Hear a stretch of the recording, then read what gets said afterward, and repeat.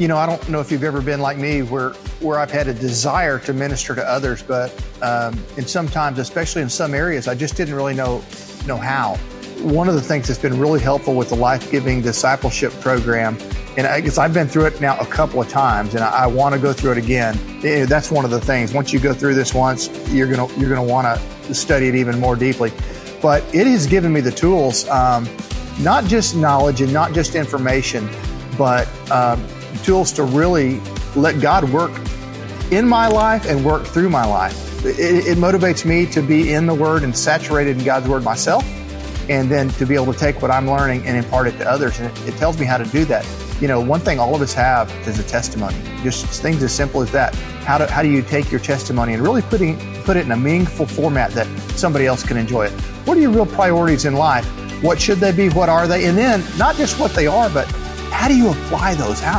That's what life-giving discipleship is helping to teach me along the way, and then helping me also to be able to take that and share that, not just information with others, but how do you apply that in life? What does it look like in the real world to be a follower of Jesus Christ? That's what life-giving discipleship is all about. Amen. And we are just about ready. I don't know if you've ever been like me to watch this video again. All right. No, we are just about ready to get started on this journey, and I couldn't be more excited about what God is doing. We've been in months of praying, planning, and preparing.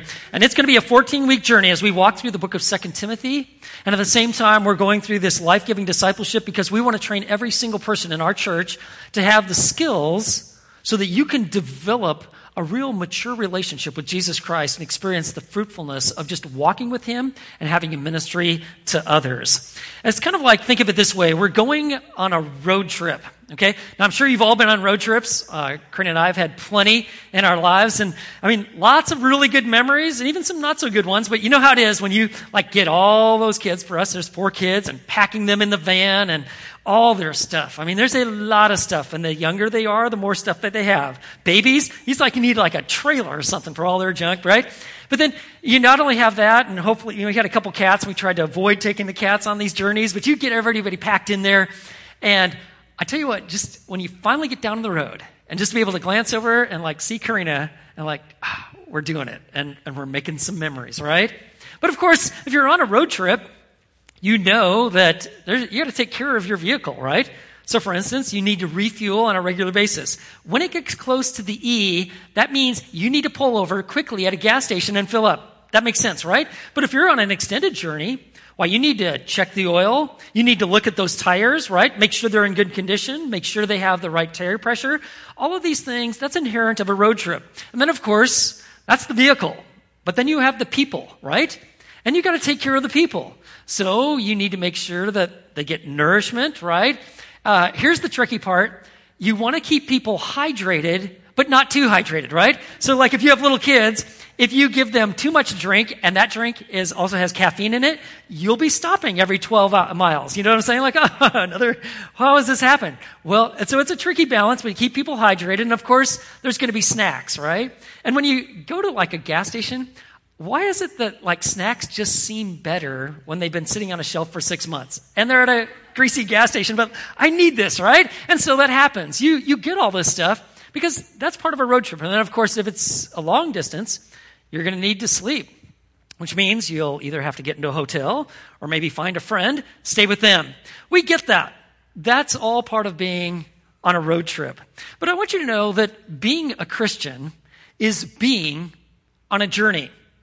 It's a journey that begins with life in Christ. The moment that you believe in Jesus, I want you to know that God's Spirit not only takes up residency in your life, but you get to begin this journey of walking with Him, getting to know Him, learning about His love and learning to love God, beginning to see how God is doing His work in you and through you. And it's a journey that's meant to bring about maturity in your life. And it will continue until the moment that God calls you and I home. It's a journey to maturity. But as you go on this journey, I want you to know you're going to face some highs and some lows. You have no idea what God has in store between where you're starting until the time that he actually brings you into his heavenly home and in his presence. There's going to be places and twists and turns that you would have never imagined. You couldn't have scripted them. Great highs and things you just can't believe that you're going through and working through. And, if you're going to really make the most of this journey, you're going to need to know how to replenish your soul, how to refresh, how to restore, how to bring renewal to your faith. Just like if on a road trip that you travel, so it is true in this journey with Christ. But here's the problem. How do you restore and replenish your faith in Christ? I want you to know that most Christians, don't know how to answer that question. And it leads to a lot of frustration because here I am, I actually know God, I believe I'm forgiven, I know Jesus, I have a relationship, but things aren't working out, and my faith is depleted, and I feel wrecked, and I'm like living and leading on empty, and most people don't know, how does God replenish our souls? And if that's your case, I don't want you to feel alone. In fact, one of the key guys of the New Testament couldn't answer that question. And that's why God had the Apostle Paul, under the inspiration of the Holy Spirit, to write this letter, 2 Timothy. Timothy was the recipient of 2 letters in the New Testament. And shortly before the Apostle Paul is executed, he writes this final letter, the book of 2 Timothy. And so if you have your Bibles, if you want to open them and turn to the book of 2 Timothy, we're going to begin in chapter 1. And let me just give you a little update and bring you up to speed as to what is going on. Paul is writing from captivity. He is in a Roman dungeon in Rome. He knows that he is about to face a trial, and he most certainly is going to be executed. He's going to be executed because of an uncompromising faith in Christ. Now, this wasn't the first time the Apostle Paul was in prison. He had been incarcerated by a procurator in Caesarea. Actually had a pretty nice arrangement, and he could write and did. He took full advantage of the opportunities. In fact, he even gave testimony to some Roman leaders. But then, of course, you remember that he had also been imprisoned in house arrest in Rome. And in house arrest, you'd have rented quarters. And, yes, you weren't free, but it wasn't necessarily terrible. And Paul took full advantage of that, writing letters, some of the New Testament letters that we have here, as well as even sharing the gospel with the guard, the Praetorian Guard, these Roman guards that were watching him. But this time, it's different. He's in a dungeon, and he's about to die, and God has him write a letter, not to the whole Roman Empire. Although you'd think if this is your final letter, the Apostle Paul, you think it should probably go to the entire empire. Nope. God has him write to one individual, Timothy. Now, he knows at this point, he saw that under the inspiration of the Holy Spirit, these letters would be copied multiple times and started being passed around in the church. And so he knew that was going to happen. But he writes to Timothy. Now, Timothy, he had known for quite some time, about 20 years. Timothy was like the adopted son in the faith. And he took great care. They traveled together. As Paul preached, sometimes he met into some pretty dangerous situations. He'd get beat up. There were times that Timothy was the one that had to try to put him back together. Timothy would watch how Paul led. His messages he would memorize, record. He saw all the aspects of his life, how to deal with difficulty, danger, great works of God. When you saw people coming to Christ and yet opposition, Timothy took that all in. But it's now about 20 years later. Timothy is the pastor of a church at Ephesus. It's about 830 miles southeast from where Paul is held in a dungeon. Timothy is a pastor in Ephesus, a port city. It's in modern-day Turkey. And he is pastoring a church that has lots of potential and actually doing a lot of good things, but facing some really dangerous times. And Timothy himself had some pretty significant issues.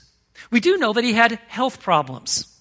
I'll tell you, one thing that'll take a lot out of you is when you have health issues. Like when you hear from a doctor something you would, I thought I would never hear something like this. And if you have some chronic health issue, it has a way of just depleting you. But Timothy not only had health issues that Paul addresses, like in 1 Timothy 5, he also had heart problems. Problems of the heart where he was discouraged. defeated. There were people that were trying to tear up the church that he was pastoring, spreading false rumors, false teachers trying to step in, siphon people off from the church. I want you to know that being a pastor can be extremely difficult and at times very discouraging. If you got the idea like, well, being a pastor, you probably work like, half day a week.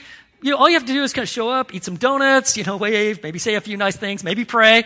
And that's about all you're good for, right? Pretty cush life. I want you to know, having been a pastor for a while, I want you to know, really challenging. Very difficult, especially if you actually love the people you're with and you're shepherding. And that was Timothy's case. And he was discouraged and he was defeated. He lacked clarity and focus. What he desperately needed was spiritual leadership in his life. Someone to come alongside, to help recalibrate his soul. And that's what God provided through the Apostle Paul, his mentor, in this letter, 2 Timothy.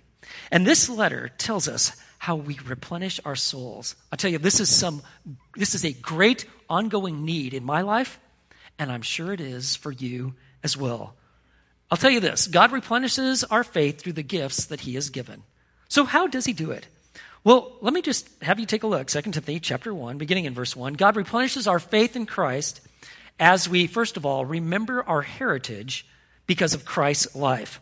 So take a look. He says, Paul, an apostle of Christ Jesus by the will of God, according to the promise of life in Christ Jesus. So here at the very beginning in this introduction, Paul says, I'm an apostle. And I'm an apostle, he says, by the will of God. You see, at this point of his life, here's Paul. He's in a dungeon. He's going to die for the faith. He is an official sent one. He was a part of the original apostles. And guess what? There were people that were trying to make his ministry invalid. They were like, I don't think Paul's really an apostle. He's a wreck. He doesn't look really cool. He certainly doesn't dress right. He's got issues. And they were attacking his integrity and the fact that he's an apostle. In fact, this was a huge issue. You can read about it like even in 2 Corinthians. To see the extent in which he was enduring such great difficulty, pain, watching these false teachers try to shred the church and the work of God. And yet, he says, I'm not an apostle. I'm not a self-proclaimed apostle. I mean, that happens today, right? There's these people like, man, I need some authority. I think I'll call myself an apostle and get some folks to gather around me and tell me I'm that. I want you to know that's foolishness. Paul, he's an apostle by the will of God. God did this. He was one of the official establishing apostles. And once they passed from the scene, they were no more. He says, it's an act of the will of God. And right at the very beginning, here we have it. The whole theme of the book. The essence of what it means to be a Christian. Do you see that? Verse 1. I'm an apostle of Christ Jesus by the will of God according to the promise of life in Christ Jesus. This is the essence of Christianity. A living, vibrant, eternal, abundant relationship with Jesus Christ. Being a Christian isn't like, well, I got to follow a code of conduct. I need to hold these certain values. I need to behave in just particular ways, and I'll call myself a Christian. No, being a Christian is to receive the promise of life in Christ Jesus. This is the gospel. We once were dead in our sins. We were blind spiritually. We were super selfish. God brings us to a relationship with Christ. We not only see our sin, we see the wonder of the Savior, we receive forgiveness, and we actually receive the Spirit of God who comes into our life. We have life. It's the promise of life in Christ Jesus. I want you to know this is the theme of the book of 2 Timothy, and really this is the mission of Fellowship Bible Church. Our mission is simply this, to glorify God by living out the life that we have in Christ. That word life is an acronym for the key features of the Christian life. What does life in Christ, this relationship, really look like? It produces loving God, investing in others, following his word, and engaging our world. And so right from the very beginning, Paul tells Timothy of the great heritage that he has, starting with the greatest gift he will ever receive. It is the gift of God. And he goes on, verse 2, to Timothy, my beloved son, grace, mercy, and peace from God the Father and Christ Jesus our Lord. Do you see that? I will tell you this, that life in Christ produces a love for people. do you see how he addresses Timothy? Timothy, my beloved, dearly loved son, his adopted son in the faith. He says, look at the gifts that God has given. I want you to know a sincere faith regularly requires spiritual renewal. And right from the very beginning in this introduction, we see what God gives us. He says, look at the gifts that God is giving you. Grace, which speaks of unmerited favor, undeserved, unearned. It is the riches of relationship with Christ. It's the breadth and the arena in which we live. We live in God's grace. He wants us to be overwhelmed, to be enjoying, to experiencing and expressing his grace. And he says, not only do you get grace, but you also have mercy, which is warm, tender affection to someone in need. So in your times of brokenness and hurt and where life doesn't make sense, I want you to know God understands. And he gives you what you need, mercy. Even when you've done some pretty wretched things, and you yourself are like really disappointed in your own behavior, God gives mercy, grace, mercy to the undeserving.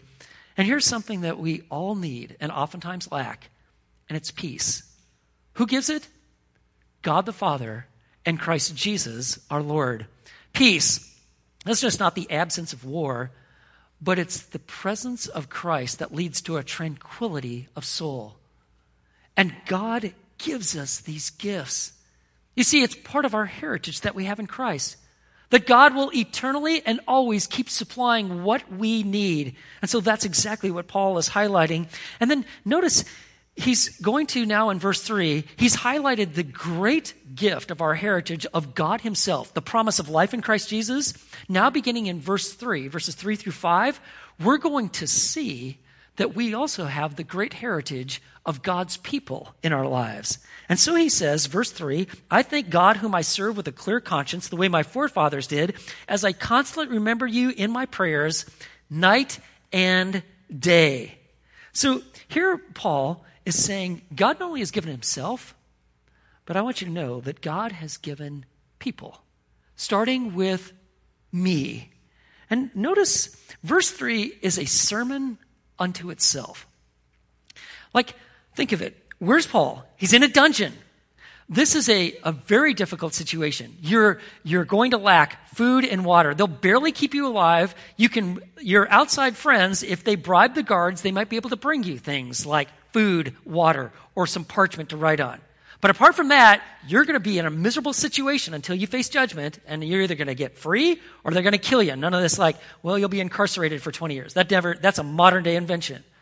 And yet, how is it that Paul is not just totally overwhelmed by his own negative emotions and his own hurt and his own fear? It's right here in verse 3. I'll tell you, look at it. First of all, he cultivated an attitude of gratitude. I thank God. When we can move to what we can be thankful for, that'll start taking us out of the pit. Just start thinking of things. If you're in a deep valley right now, what is it that you can be thankful for? Start thanking God, maybe even out loud, and watch God start replenishing your soul. And then he says, I thank God whom I serve. You know another way why Paul was functioning so well is because he saw himself as a servant. When you see yourself as a servant, guess what? Hey, you don't have any expectations, right? You're a servant of God. And if God has blessed you and what he's given you, it just leads to gratitude. But if you think life is all about you and what you can get and what you deserve and certainly all about your rights, you as a Christian are thinking about this wrong. Life isn't about you so much as it's about God and what he's going to do through the life of Christ in you. And Paul is telling us right here, you want to thrive in the midst of great difficulty and tragedy? See yourself as a servant, whom I serve with a clear conscience. He cultivated and kept a clear conscience. Now, let me tell you what a conscience is. Every person has one. It's the innate ability to tell you that you're doing right or to warn you that you're about to do wrong or that you're doing wrong.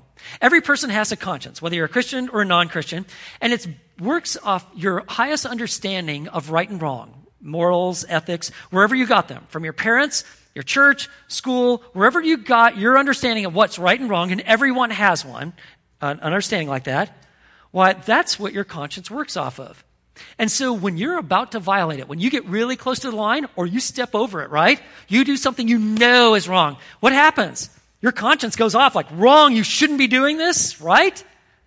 And then when you do what is right, there's kind of like an affirming, like, yes, you handle that well. I want you to know that, like, you can actually even violate your conscience to a point where you can sear it. 1 Timothy chapter 4 tells us this, in chapter 4, verse 2, that you can cauterize it. He uses the Greek word katerizo. You know when something's cauterized, like just burned? Right? Think of like branding cattle. Well, you can do that to your conscience, where all of a sudden, guess what? You're no longer sensitive to what's right and wrong. The warning system isn't working, and hence, when you're at that point, your depravity run wild. Get out of the way, because who knows what you're about to do. Paul says, you know what? I kept a clear conscience. That doesn't mean that he was perfect. It means this, that when the conscience was warning him, he tried to respond correctly. When he sinned, and guess what we all do? Please don't think that Paul was perfect. No, he wasn't. He's a sinner just like you and me. But when he did sin, what did he do? He went to the one who is holy and redeemer and forgiver and friend. And he experienced that cleansing as he confessed his sins. And he says, you know what? Timothy, since I'm starting to remind you of your great heritage, I'm telling you what, I'm thinking of my own. He says, verse 3, I thank God whom I serve with a clear conscience, the way my forefathers did, as I constantly remember you in my prayers night and day. He's saying, I'm mindful of the patriarchs and the men who have gone before me and how they lived a life of integrity before God. They left me a legacy of integrity. I'm thinking of it, and when you do, guess what it does?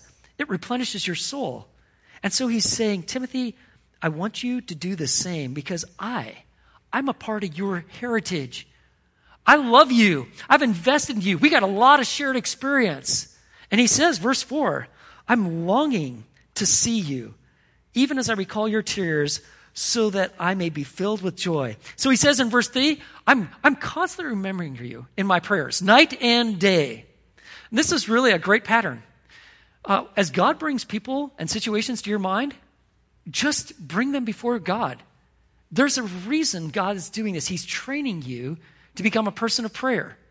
And like, it's kind of cool how God works, especially when we're thinking about this. Like yesterday I was driving and I saw a guy and there was a truck. He was obviously on the side of the road, on this frontage road. There was another truck that was trying to kind of help this guy.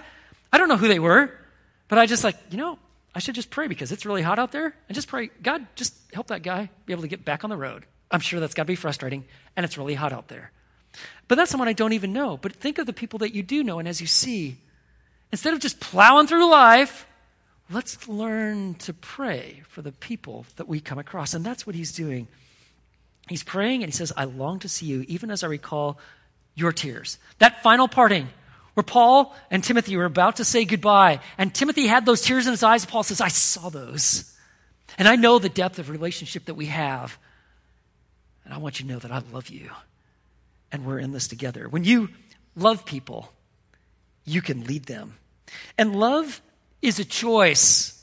It's a commitment of one's will. And leading will comes from learning to love people well. And Paul really learned how to do that. And he's saying, Timothy, remember, I'm a part of your shared heritage, but I want you to also think about your mother and your grandmother. Look at verse 5. For I am mindful of the sincere faith within you, which first dwelt in your grandmother Lois and your mother Eunice, and I am sure that it is in you as well. Paul says, listen, Timothy, I know you're going through it. I know that you feel discouraged.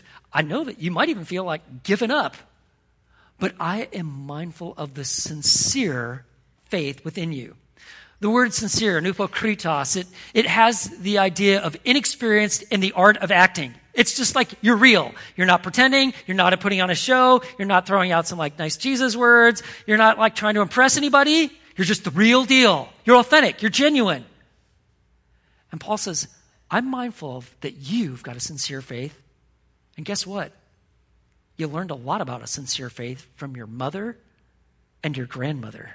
Did you see that? How he puts those two women, I'll tell you what, these must have been some pretty impressive women. Your grandmother Lois, your mother Eunice. Now, we do know that Timothy's father was a Greek, Acts chapter 16. We have no record that Timothy's father ever became a Christian.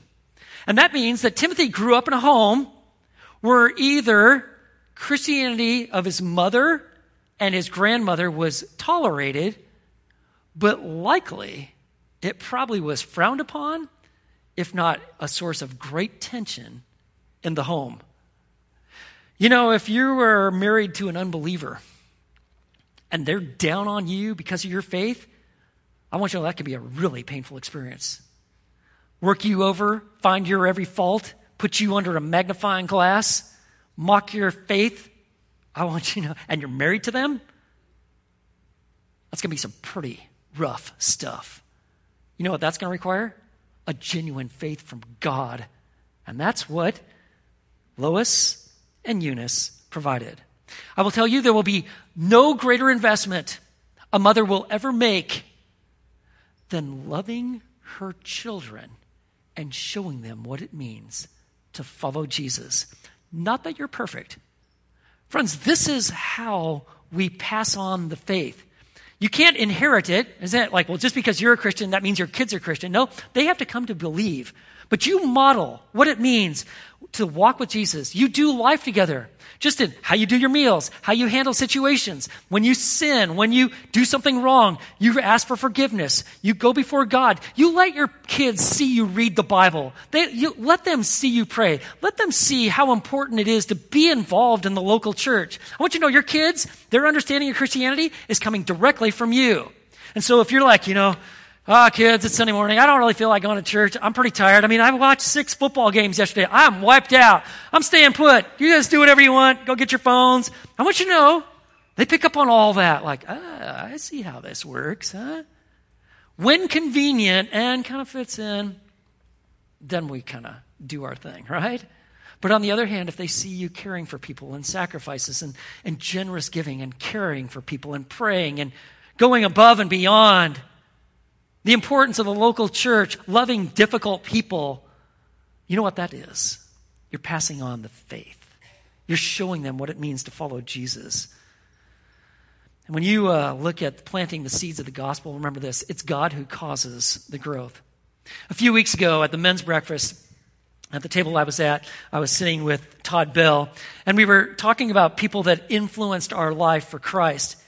And he got talking about his grandfather, but the more I heard, I want to know this man. Now, he's with the Lord, but his grandfather, John Samuel Bell, had a tremendous influence on his life and does this very day. In fact, here's a picture of him. I asked Todd, could I just share just a little bit of what you shared? How did he influence your life? And I have permission to share this, but this is what he said about his grandfather, John Samuel Bell. There's so much that he taught me that still molds who I am or am trying to be. One of the biggest lessons would be how to be kind, even when it is not the easiest thing to do. He always told me that it is the intention of the words, not just the words themselves that matter. Another lesson was that reputation always follows a man, whether good or bad. It is our actions that determines how people remember us. He used to tell me also that all people are a work in progress. There has only been one perfect person without sin. Making a mistake is human. Don't get down on yourself, but admit it to the Lord, ask for forgiveness and the strength to not repeat the sin. You know what that is? That is godly, practical wisdom. And I want you to know that has an influence on his life that is significant. That's his heritage. And when you think about your heritage, you know what God does? He replenishes your soul. I'm pretty sure you've heard of the guy named Charles Stanley. He went home to be with the Lord this year. But he has an international ministry, and though he is dead, he still speaks, right? But what you probably don't know is his background, a little bit about his heritage. Charles Stanley was born in September of 1932 in the heat of the Great Depression, and he lived in a very poor farming community. And 9 months after Charles Stanley was born, his dad dies at the age of 29, leaving Charles with his mother, the only child. She is an unskilled laborer. She works then for $9 a week in a textile factory in Danville, Virginia. And yet, despite the great challenges that they faced, I want you to know that Charles Stanley's mother, Rebecca, poured into him. In fact, here's a picture of her. She obviously had a sense of humor, right? Skinny cooks can't be trusted, right? But she not only passed on a sense of humor, she invested in him, taught him the Bible. I heard Charles Stanley say this once, that his mother would always pray with him at night before he went to bed. He says, "These are the last words I heard." And so when I got up in the morning, I had to get up early because he had a paper route. I mean, they are destitute. They are very poor. He does his paper route. He says, "You know, what happened is I'd get out there, and I just recalling my mother's words and her prayers, and guess what I did? I just started praying." You know what that is? That's a godly legacy. I can't tell you how many people have told me about their parents or their grandparents who modeled with their priorities how they lived, their passion, their investments, and they modeled a genuine, sincere faith. And when I think of my own heritage, having then come to Christ, I mean, there are countless men and women who have poured into my life, some in some very significant ways. In fact, here's pictures of people that just even looking at them, it's like replenishes my faith, because I know all the investments that they made, beginning with like a Doug Gardner, best man at my wedding. And the guy was highly instrumental in leading me to Christ. Brett Gilchrist, Tyler Evans, Scott Gilchrist, John Henderson, Gary DeSalvo, Ken Horton. Just to start naming them, their investments. I mean, all the rough edges and the issues that I have and had, and encouragement and investment and training and belief and prayer. You know what? Just thinking of my heritage replenishes my soul.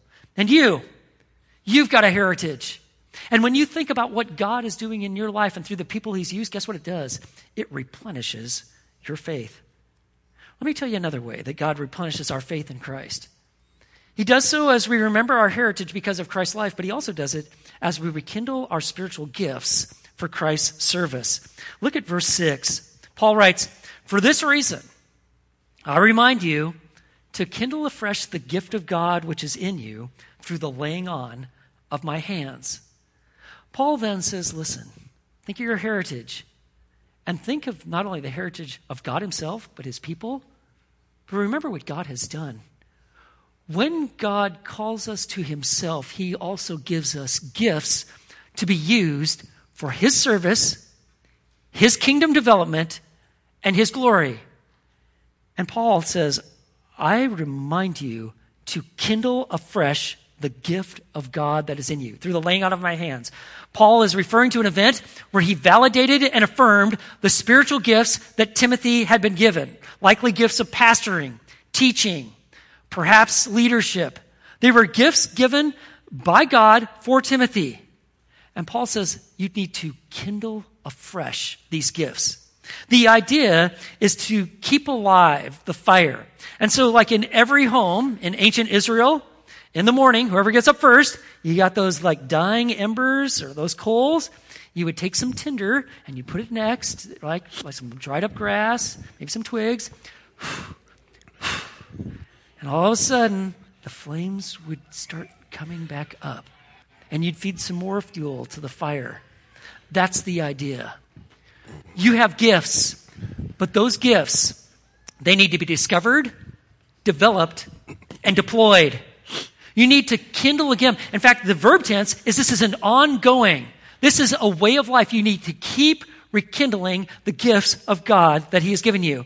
And I want you to know that if you don't do this, if you're like, I'm opting out, I'm a Christian, but I don't serve, I don't do anything, I want you to know the body is struggling, because that's not how it really works.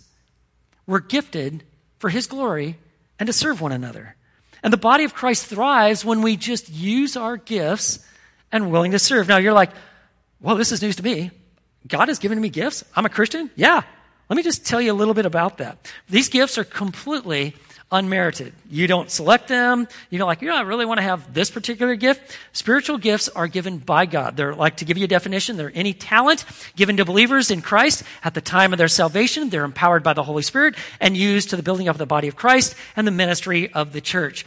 The New Testament has 4 different passages. They list about 29 spiritual gifts. They're not meant to be an exhaustive list, but more representative. These are the kind of gifts that God gives. There are speaking gifts used for encouragement, for teaching of the word, for the proclaiming of the gospel with either non-believers, helping believers grow in understanding what it means to be united with Christ, teaching scripture, and even defending the faith.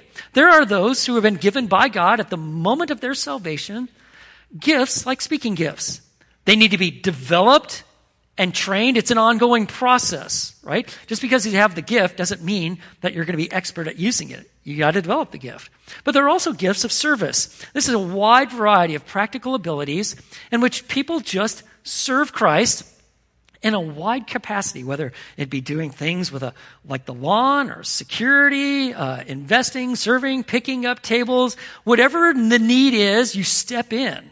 And there are many people that are gifted to do this. But I want you to understand how this works. Like Peter writes about this in 1 Peter chapter 4, verses 10 and 11. Just listen to this. As each one has received a special gift, employ it in serving one another as good stewards of the manifold grace of God. Whoever speaks is to do so as with the one who is speaking the utterances of God. Whoever serves is to do so as one who is serving by the strength which God supplies, so that in all things God may be glorified through Jesus Christ, to whom belongs the glory and dominion forever and ever. Amen.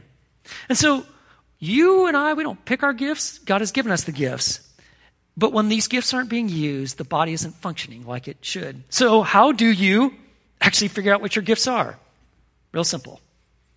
You start serving and praying. Just see where some opportunities, on which we have tons of opportunities. And to ask these 3 questions. 1, what do I like to do? Okay? What is it that, these are some opportunities. I kind of like to do this. Okay? I want you, that's part of identifying. Then the second is, what do I sense I'm called to do? What do you sense God has called you to do? Impressions that he has laid on your heart, desires. And then the third question is, well then, what is God blessing? So I step in and I'm trying these things. Is it really beneficial? And if you're questioning that, ask some people that you're serving with. They'll bring about some affirmation.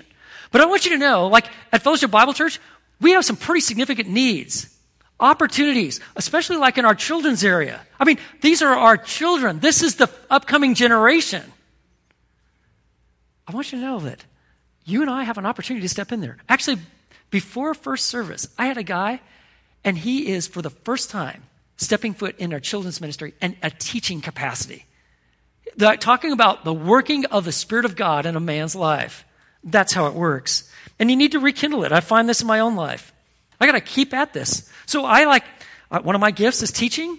I actually read books about teaching. My wife probably thinks I read too much about them, but I read them. I listen to podcasts of sermons when I'm working out, when I'm driving. I'd like to talk with other pastors and Bible teachers. These are just ways of rekindling in my own life. And how about you? If you're just on the sideline and you feel I've been in a spiritual valley for a long time, and let me just ask you this question. How are you using your spiritual gifts? You're I'm not. I'm waiting till I feel better. That's the problem. You're trusting in your feelings. You need to do what this text says. Rekindle. Bring and fan the flame. And then finally, notice how God replenishes our faith in Christ. He does so as we renew our hearts with Christ's presence. Look at verse 7. For God has not given us a spirit of timidity, but of power, love, and discipline. God has not given us a spirit of fear. Timothy may have been timid. Certainly the difficulties he was facing in the church, false teachers, Roman persecution. A little bit of persecution make you pretty fearful, right? Got to keep it safe. He says, that's not from God.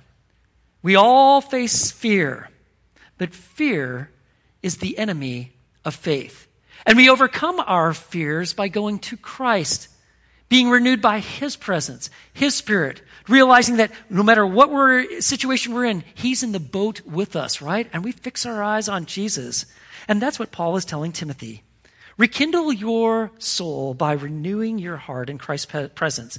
God does not give us a spirit of timidity or fear, but of, notice first of all, power. Look at what depending and delighting on Christ makes. It makes all the difference. God gives us power. As we talk to God, we say, God, fuel me, renew me, refresh me. Give me your strength, and he will. It's the power to serve valiantly, to endure patiently, to actually suffer triumphantly, and if need be, to die gloriously. How do you get that? Why, God gives that power. You're weak, I'm weak. Guess what? God's strong. We're going to trust him. Let's see what God does. He also gives us the ability to love people as God loves. Where does this love come from? It's the agape love. It's not based on emotion. It's not to say that it's emotionless. It's helpful to have the emotion, but it's an act of the will. I choose to love you. I choose to love you despite how you're behaving. It's this kind of love. It's from God. And self-discipline has the idea of sound judgment, wisdom, where you're not overwhelmed by your emotions. It's through Christ, and by focusing on him, guess what? He gives us the stability so we're not just constantly whipped around in the wind by our emotions. But we recognize, despite the troubles within me and around me, God is my rock. And it's his presence that I find peace, power, grace, and mercy. You see, when we do this, when we're renewed by Christ's presence, our souls are replenished. You know what we're talking about? We're talking about the art of self-leadership here. And friends, you and I, there are going to be times when we're going to be stranded on the road. This passage right here, it gets you back on. We're on this journey in life. It's kind of like being on a long hike. You got to regularly replenish yourself with water, right? If you're just drinking when you're totally parched and like, I can't breathe, it's a little late. You need to keep drinking while you're walking. You need to be refreshed. And so it is in this journey with Christ. You see, God replenishes our faith in Christ. As we remember our heritage, we rekindle our gifts, and we're renewed by Christ's presence. Let's pray. Lord, thank you for the joy it is to be with your people, to open up your book. God, our great need, you spell out in the scriptures. For someone who is here today who's never trusted you, would they pray with me now and say, God, I need the promise of life in Christ. You know all about my sin, my wretchedness. I don't even like myself. I need your forgiveness. I need your life. And I'm putting my whole hope, my trust in you. And Lord, for those of us who do know you, help us to walk in the newness and the promise of life. Help us to truly find ourselves regularly just going back to this passage and finding you replenishing our souls. As we remember our heritage, we rekindle our gifts and we're renewed by your presence. We pray this in Jesus' name.